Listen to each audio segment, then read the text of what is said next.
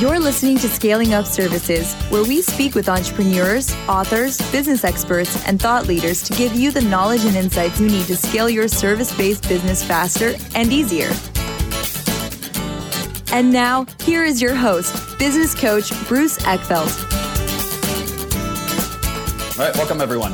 I'm Bruce Eckfeldt. I'm your host for the Scaling Up Services podcast. Today we're speaking with Scott Gerber, he's a bunch of things. So let me go through a little bit about what Scott has done. So as a business owner, he's CEO of the Community Company, which is an organization focuses on building community-driven programs for media and global brands. He's founder of YEC, Young Entrepreneurial Council, right? Did I get the acronym right? Yep. Which is invitation-only organization for young, successful entrepreneurs. Also, the Forbes Councils, which is an invitation-only organization for elite executives. He's a speaker. He's co-author of Super Connectors, is author of Never Get a Real Job, and he's been featured in lots of different places, New York Times, Wall Street Journal, Washington Post, Bloomberg. I will put all of that in the show notes. It's quite impressive, including his Twitter handle down here. So, Scott, I think I always like to start with just a little bit of history, background. Tell us about yourself, kind of how you got to where you are today, and then we can kind of dig into the topic and your content. Totally. So about 15 years ago, I had started my first business while I was in college and took a company from zero to making a lot of money while I was a college student to a year later promptly nearly bankrupting myself through a combination of dumb decisions, egotism, just the worst breed of bad decision-making rubrics you could possibly imagine. And, when I diagnosed myself prior to my real job toting mother, who was a 30-year stalwart of the Board of Education in New York City, telling me it was time to get a real job and stop, doing all these other things, I thought to myself, well, one, how could I take this hard knocks lesson learned, approach to life and throw it in the garbage to go work some remedial job? So, went introspective, figured out what my biggest challenge was, and then took the last $700 left to my name and ultimately built my first services business called Sizzle It, which I then went on to build other businesses thereafter. But the real moment that I think has stuck with me ever since was not that I diagnosed that I spent too much or that I was trying to keep up with the Joneses or that I was doing that. It was the fact that I didn't put a very smart inner circle around me. Yeah. I didn't have a group of people that I could have actual meaningful and authentic conversations with that understood what I was trying to do, that fundamentally understood my journey, the path, the business world, all those little nuances. And I think I was getting a lot of really bad advice, not because the people were uninformed or not well-intentioned, but they weren't the right people for what I was going through at that stage of my life. And so I sort of made a promise to myself that I would never again allow for myself or any other young entrepreneur at that time to sort of feel alone, to feel like they didn't have any community around them. Years later, I would create YEC to really sort of fulfill that mission, that promise to myself after my first successful business, and then sort of took that model ultimately and with my partner Ryan, who's also the co-author of the book, really take that model of building community and now power some of the largest brands in the world that also build communities using the same methodologies, technologies, and benefits. So my story is really about understanding fundamentally that your social capital is the only currency that matters. Doesn't matter what business is in, doesn't matter what your skill set is. But I am, and I think your audience will dig this. I mean, I am not a technologist. I am not an exponential scale entrepreneur in the sense of valuation over everything. I am very much a people-driven company with real COGS, with real CAC, with all the things that matter. But we build customer for customer, person at a time, and we do it a way in which has scaled into a very large multi-million-dollar business, but through methodical relationship building. Yeah, and I think that's key. I mean, the thing about services business is it tends to be built around relationships, whether it's relationships with customers, employees. It's people serving people. So I think this is key. So one thing I really loved about your book, or concept that came out from the book that I really loved, was the difference between networking and connecting. Yep. So tell me a little bit about that, because I think that's a really key and important distinction. Well, it's not semantics. I think a lot of people that write books try to put some key term in so that they can have like a headline clickbait type thing. This to me is an actual difference of lens and perspective. So, and I can make this so clear, so simple to your audience. So Bruce, tell me the last time you had an amazing experience with a networker. Amazing experience with a networker. Yeah. And there you go. I mean, you answered the question right there, right? It's this idea that a networker by definition is sort of this methodical person that's out for personal gain, that's treating people like quotas and numbers, that's thinking transaction over relationship, very, very short-term thinking. And, it's the stereotypical business card conference kind of guy that you want to avoid like the plague. Yeah, I'm chuckling because I think I have about 3 or 4 LinkedIn messages right now from networkers.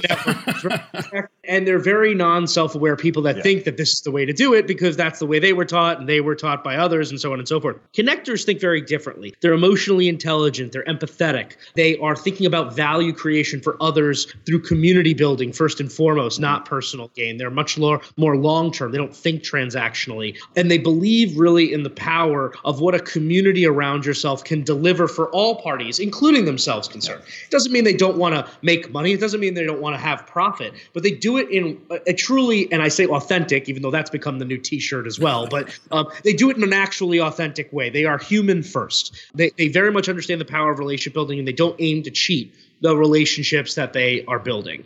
And so I think that just the difference of perspective is, if you are someone who is looking to really look at the long term as a lifetime and a business that you're looking to build, that you're not trying to flip something, that you're not trying to, just get some quick wins, then the idea of being a connector is much smarter because, again, especially in businesses like the service industry, the only difference between you and the next guy is the handshake that you have with the person across the table from you in a lot of cases. And so, it's the idea of saying like, hey, let's skip all those years of relationship and those many coffee meetings and me talking about my wife to you and me doing all these things for you and you doing for me. And let's skip all that and just get to the punchline. Like, who wants to do that? That's crazy. Yeah. And so that's the key difference. Not transactional, long-term, habitually generous givers.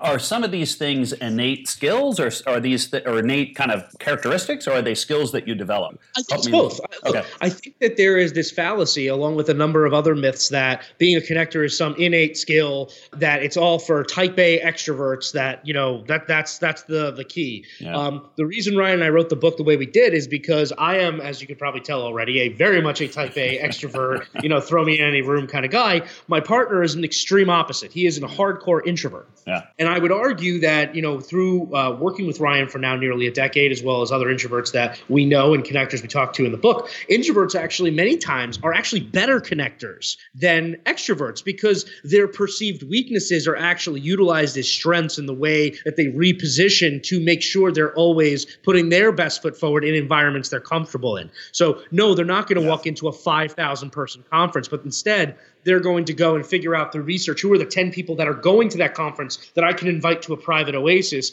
host a private dinner or do a private function and have more meaningful conversations with the 10 people that actually matter rather than the 10,000 that are at the trade show. So, I think this is a very learnable skill set. But what I will say is this: I think the problem in today's society is that we are looking for the 5-minute apps, right? And so it's, drink this shake and you're going to be healthy. And people are not willing to put the work in of understanding that relationships don't, just materialize overnight. You wouldn't marry your husband or wife after one date in most cases, right? So why should this person you go into business with, why should a person writing you $100,000 check or putting 10% of their, company's revenue through your process as a vendor on the line because you said you're good at what you do? That's the kind of stuff that I think people are taking for granted today because of things like social media, where there's such instant and ongoing communication in every format. People assume that they are connected when in reality they're farther from connected than ever before. So what makes the meaningful connection? So if we're talking about building, and maybe the question around that too is, how many connections are we looking for? Is there a sweet spot? Should I be targeting a certain amount? And then what are the nature of those connections? Yeah, so I like to think of it as, first and foremost, who is actually in your inner circle? Who are the people that you're going to go up with together? That could be 5 or 10 people that you are always going to have in your life that you trust. And again, these don't have to be, I want to advise people to stop thinking like the Richard Branson effect, right? It's like, I just need, to be mentored by Richard Branson and the rest is going to fall into place, right? It's nonsense. The best people in my life have historically been people that lawyers and accountants. Like, it sounds so boring, but you know what? Sometimes boring is a good thing. Yeah. Not everybody in your life should be telling you to, go climb Everest and, look to parachute off of it for a quick headline, right? So, but it's people in my life that I have, like in my world, I have someone who is by all definitions like an entrepreneur's entrepreneur, building multi-billion-dollar businesses multiple times over. And I also have somebody who I've known since college that, he's a restaurateur and he's a grinder, hustler, street smart guy. But having those perspectives is helping me to educate my own mindset and also to be able to be more worldly in my thinking. Why I say there's no magic number. I mean, there's all kinds of studies like Dunbar's number and you're the average of the 5 people you hang out with and all those things. And those are all materially beneficial. But the reality is that when you are deep and not wide with a core group of people, then those inner circles have individuals who also have inner circles. And so over time, you're able to have multiple levels of access. But it's because you've gone so deep with people that have such trust in you that they become your super connectors, your advocates, your anchors, as we call them, to help you build into these other communities. And so rather than trying to go and meet 100 people and make these people your best friends, I like to say that some people might be in season 1 as a strong leading man or woman, and then season 3, they're a recurring character, right? You're always going to have your inner circle ever present, ongoing in your life, because you want to always ensure that you directionally have people that all sort of have their eye on the prize. So there is no magic formula here. It's what worked best for you. But I think it's if you feel you're stretched too thin and your success is becoming secondary to relationship building, then that's not good either. I think you have to find that balance. So I'm curious what factors you would suggest looking at. I'm curious what things you kind of do in terms of a self-assessment, saying, look, this is who I am. These are my strengths and weaknesses. What should I be bringing into my inner circle relative to that? And then also kind of that, depending on what my goals are, ambitions, current trajectories, how that might impact inner circle. I don't know if you have thoughts or suggestions on how someone would strategize and who to connect with or who to bring into that. I think that at the end of the day, you have to look very much at your personal journey to determine what's best and also look at your strengths and weaknesses, right? You can't have just a lot of people that are exactly like you. You want to have a contrarian viewpoint. You want to have people that are going to question your core beliefs, not because you're necessarily going to change your viewpoint, but you should be able to speak for it. You should be able to see things in a different way. I would argue that a lot of my friends are hardcore tech entrepreneurs, right? And I am very much against building businesses that I can't see a path to cash. And it's not because I don't think there are times and places to have technology businesses that are sort of building for a different kind of outcome, but you're talking about what is the risk tolerance of a business. And I argue that most entrepreneurs don't have the stomach or the resources for what it takes to, quote unquote, figure out the revenue equation later. But you need somebody to sometimes, with that perspective, tell the guy who's worried about the cash, like, this is why you're not growing effectively. This is maybe how your user strategy is not working.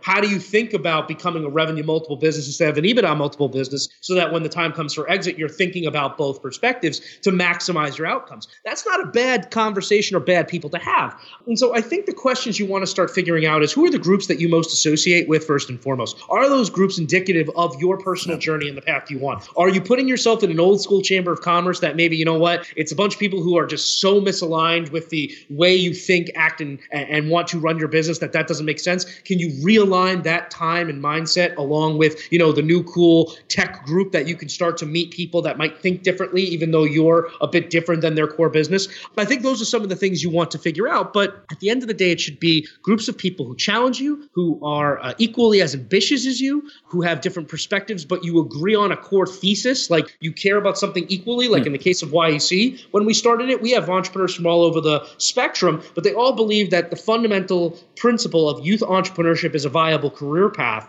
is something that they wanted to tout from the mountaintops as a collective to the next generation of entrepreneurs. That's what binded us together. But that idea is that later on, they can have conversations about all other kinds of things, but they had a common bond to start. Those are some of the key insights I would say are important to you. You have to audit yourself to determine what you're looking for out of success, to have a lens of who ultimately are the right people that are going to see that journey similarly to be on the right path together as a collective. Yeah, I was that kind of idea of, we want a common set of values, but diversity of opinions and perspectives and experiences, and bringing that to the table. So we're talking a lot about sort of the individual. I think one of the other ideas that I liked that you brought up was this idea of that a brand or that a business should have that same kind of community, that same kind of set of connections. Talk to me about the difference between as an individual, how you do that, versus as a company, how you do that. Sure. I mean, at the end of the day, look, I think that we've we've sort of bought this idea hook, line, and sinker that the Facebooks, the Twitters, the LinkedIns, that is our quote unquote community, right? And the reality is those are a series of vanity metrics playing a game so that people can have your attention or your customers' attention to sell advertising. That's what those platforms exist to do. They provide a purpose to you, but that's what they exist to do. And I think as you're seeing a lot of these algorithms change away from the historic, brand content being out there more publicly and organically to now a more human first message, it's very important that brands take a look at what their core ethos actually is to convene people, not just assume that there's likes and tweets and shares on a platform. And so I think it's very important that you really think as a brand, what do I stand for? Who do I mean something to? And how can I create a community around that idea? So here's an example. Let's say you're a local restaurant business, okay? You're not going to necessarily convene foodies, right? You're not going to convene people who love food. But you might say, okay, well, I'm an Applebee's-esque type diner that's really about neighborhood, local, being part of the community. What if I created a media site to have all the local sports coaches be able to contribute content, talking about the athletics of the area, then make it so that my restaurant becomes the official meeting place for after games or for during the drafting seasons or whatever the case is. You're becoming a part of the community. You're taking stakeholders and giving them the right level of convene and connectivity to allow them to create value for others, but they're also using the core assets at their disposal and what they're about, their core ethos. So I think when you think like a connector lens, you have to say to yourself, how can you be habitually generous, but how can you also have the lens of what you care about and what you want to espouse as a brand be ever prevalent? And sometimes that's not obvious. Sometimes it takes some time. Again, like some people might say, if we're talking about service-based businesses, like a lawn care company or landscaping, people will be like, a landscaping company? What the hell what do I need a community around landscaping? Well, you know what? I would argue that your top clients, in many places are thinking things like, how do I ensure this spring my grass is not going to look like, horrible? How do I build an exterior that's going to really make my house stand out? An Instagram community of people that your brand brings together of the top lawn care environments that have been created to have conversation around, what the way they went about doing XYZ or what tips and tricks they use to ensure that their property looked spectacular, is not a bad thing for you to be the convener of, the facilitator of some basic areas that you can play a role, doing a mini event, as stupid as it sounds in some cases, like in your local community. These kinds of things, they take work, but if you're consistent, if you are convening great people that care about something that they want to be convened around, if you are become known for that, and if you're not frankly giving a sales pitch every 5 minutes, because that's crucial, this cannot be like, hey, let me tell you all about me. This is all about them. And when they see what you're doing, it comes back to you. That's the key to building a smart community program for your business. And I think one of the things that I've seen work really well is when you find those topics, those subjects that have a strong affinity. So for like the lawn care, like, something about the environment and the use of pesticides in different ways. Like if you can tap into those threads and those veins of topics that people that you're trying to build community with are already talking about, and you can be a facilitator for that, I find those being like really, really effective. Absolutely. I think that, look, the reality today is that it is easier than ever for anybody, big, small, big company, small company, individual freelancer to basically become a publisher. And so if you can ultimately co-lead those conversations by convening the right kind of stakeholders that want to be engaging and talking, whether publicly or privately through these, forums or exchanges of in person or online, I think that there is a major role to play when you are seen as sort of the center of the sphere of influence that is bringing together this value add community. Where people get it wrong is they try to turn it into a marketing channel and a platform for direct selling. This is where you get more of that MLM style yucky feel, and people just run for the rafters. So I think it's very, very important that you, again, it's consistent. It's something you care about, but you shouldn't be like the same way you spend on an advertising type thing. You shouldn't expect like my ROI on this will be X dollars to X cents based on X top line. You can't think like that with these types of communities. And how do you think about it then? So you build a community. How do you engage people in more of a brand, product, service discussion? When do you do that? How do you do that? Have you seen seen things Sure. work a particular way? I'll give you a perfect story that I think sums this up really well. In the book, we talk about a gentleman named Derek Coburn, who's a wealth manager. So you want to talk about a service business. This is financial advisor, all that kind of stuff. Yeah. Okay. And what he said was, to me, he's like, look, Scott, most people in the United States that are wealth managers have, low single digit referral businesses. And only the creme de la creme have, 10+%, whatnot. Well, he was banking 30+%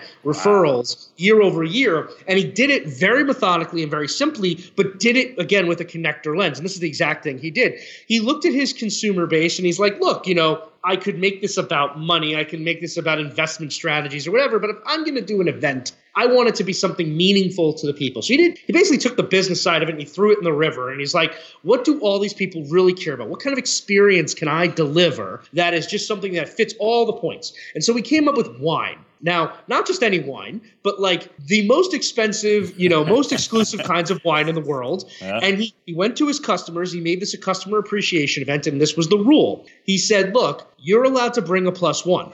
It could be anybody you want, but they must have a high appreciation for this kind of wine because the event is solely around this kind of wine. Huh. Now, what he basically did was put criteria on the room for a certain kind of individual that likely is making a certain kind of money. A high correlation to target, Exactly, right? Now, in addition to that, he also put himself in an environment where the +1 is likely going to be somebody who is, number one, like we just said, a target potential client. Number two is likely going to be someone where the referrer is going to want to show off being like, look at this event I'm bringing you to for this high-end opportunity. Number three, before people even enter the room, that the conversation between the referrer and the referee is, what's this event? Who's doing it? Why do they do it? What's he about? Good guy? And some comment like that might come out of it, which is like, well, my financial advisor doesn't do this for me, right? Now, all of a sudden, you've got all these people talking about something they all care passionately about. It's total human first conversation. And naturally, what's going to happen? At some point, the referrer is going to come up with his her referee to Derek and say, Derek, I'd like to introduce you to John. John does XYZ. John's going to say, hey, nice to meet you. Thanks so much for this event. I hear great things. Would love to learn more. And now the pitch is natural. Yeah. I guess the way that I would explain it to your audience in a simply put kind of way is profit is not a bad thing. The way you go about defining profit and achieving profit, that is the bad thing. I think what people have to do is reverse engineer their success by looking at the bigger picture of it's people first. What can you show to people and do for people that really gets them to get a sense of you as a person rather than a pitchman product hype person? The world is full of that. And so if you can create an environment, online, offline, whatever it is, that means you stand for something more than what you do, but your humanity shines through and people speak for what you do, that ultimately is the value that can be created from building a smart community. I like that. It's kind of that people do business with people they know, like, and trust. And so this really sort of sets the stage for that, allows that to happen. And then the ones that are ready and interested and willing will naturally gravitate over towards a sales conversation. Like you don't have to force it. You kind of create fecund ground for it to happen. Correct. So a couple last questions. In terms of actually implementing this, what are some of the things that you typically see people kind of get wrong? What are the better ways? Give us some more tips, tricks, strategies on how we actually go about doing this. Well, first and foremost, I think it's important. You have to be incredibly selective. The only asset that every person has equally, doesn't matter how rich, poor, powerful, lack of power you have, is your time. And so one of my earliest mentors said to me, and I think I said it a little earlier in the podcast, is, real relationships take real time, and you can't cheat real time. I've since amended and added to say your goal should be to cheat your time in order to build in more relationship time. And so you can hack your time by doing things smarter, like saying no more often, right? Everybody that I know a lot of them are the first thing they want to do is say yes. Email is the only thing where someone you've never met can give you a homework assignment. You know what I mean? And so the reality is you've got to be incredibly methodical around your time. And you know what? That doesn't mean you're going to be everybody's best friend. It doesn't mean everybody is going to be happy with the decisions you make. But I get more emails in a given week of, hey, I'd love to see you. Hey, I'd love to go out for a cup of coffee. Oh, hey, I'd love to partner with you. Things that are just like to talk about what? To do what? What do you want to, just because I want to help them make a smarter ask, but more times than not, it's usually just, hey, I just want to hang out. And that's cool if I'm in that mode. But if it's a business thing, you got to be specific in order to get on the calendar. The second thing is, looking at ways in which you can turn yourself into, from a priority level, to prioritize your success first, but build in daily rituals that you can do to build in that habitual generosity. In the book, there's a gentleman named Adam Rifkin who came up with something called 5-minute favors, where he figures out every day how he can help 1-2 people in 5 minutes that might have exponential impact on what they're working on, so that he can have this ongoing serendipity effect with people, but make it manageable on his time to ensure that the value doesn't overtake him. There's a great book I would recommend, besides ours.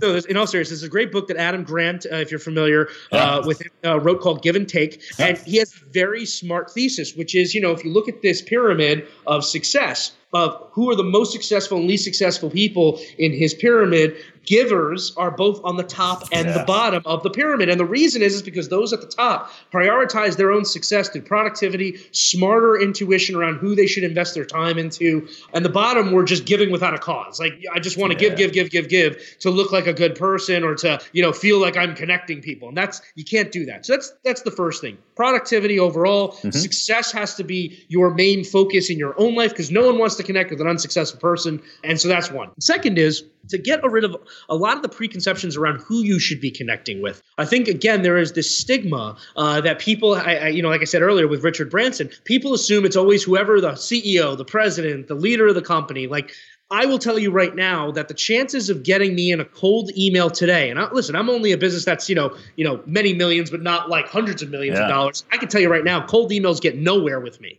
But if you come in through someone that you've built trust with on my team, in my family, things like that, you're probably going to have a better chance of pulling my attention. Yeah. And so I think we have to look at the actual influence that people have versus the perceived influence people have on the decision makers or individuals that ultimately will matter to your overall community. Because I'll tell you right now, I think more times than not, going through a business development person rather than the CEO for a business deal is going to be more likely successful, or the assistant BD, or the assistant to the BD. So that's number two. And then number three, I would say, building an oasis strategy. We talk a lot about this a lot in the book. I sort of mentioned earlier that my partner and I are diametrically opposed, from an extrovert-introvert perspective. Yeah.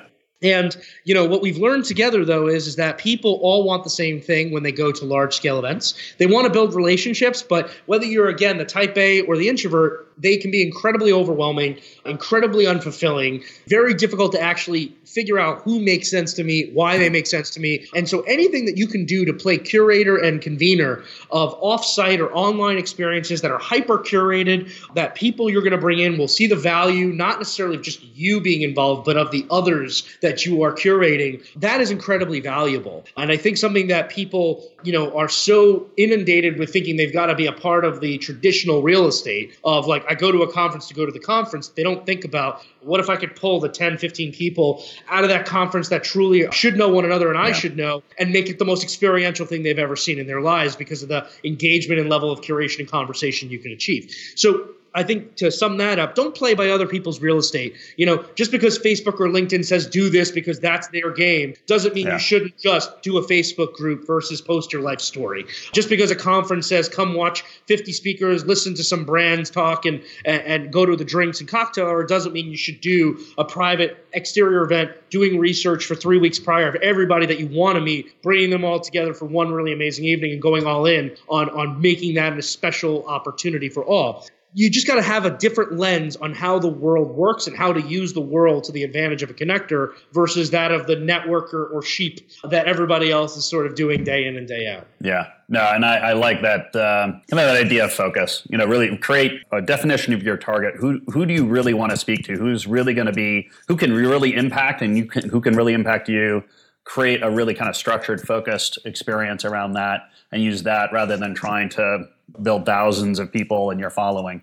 Very helpful. Good. Scott, thank you so much. It's been a pleasure speaking. Thanks for being on the podcast. People would like to learn more about you and the company, YEC, et cetera. What's the best way to contact you? Sure. You can follow me on Twitter at Scott Gerber. You can check out the book, buy it anywhere books are sold, or go to superconnectorbook.com. And for Community Co. and all things the community company, just go to community.co and you can learn more about what we do every day.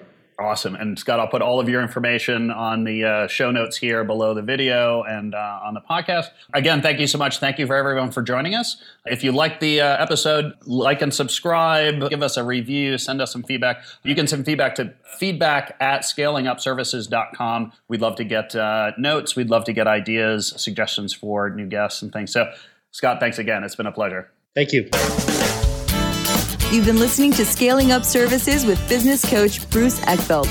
To find a full list of podcast episodes, download the tools and worksheets, and access other great content, visit the website at scalingupservices.com. And don't forget to sign up for the free newsletter at scalingupservices.com/newsletter.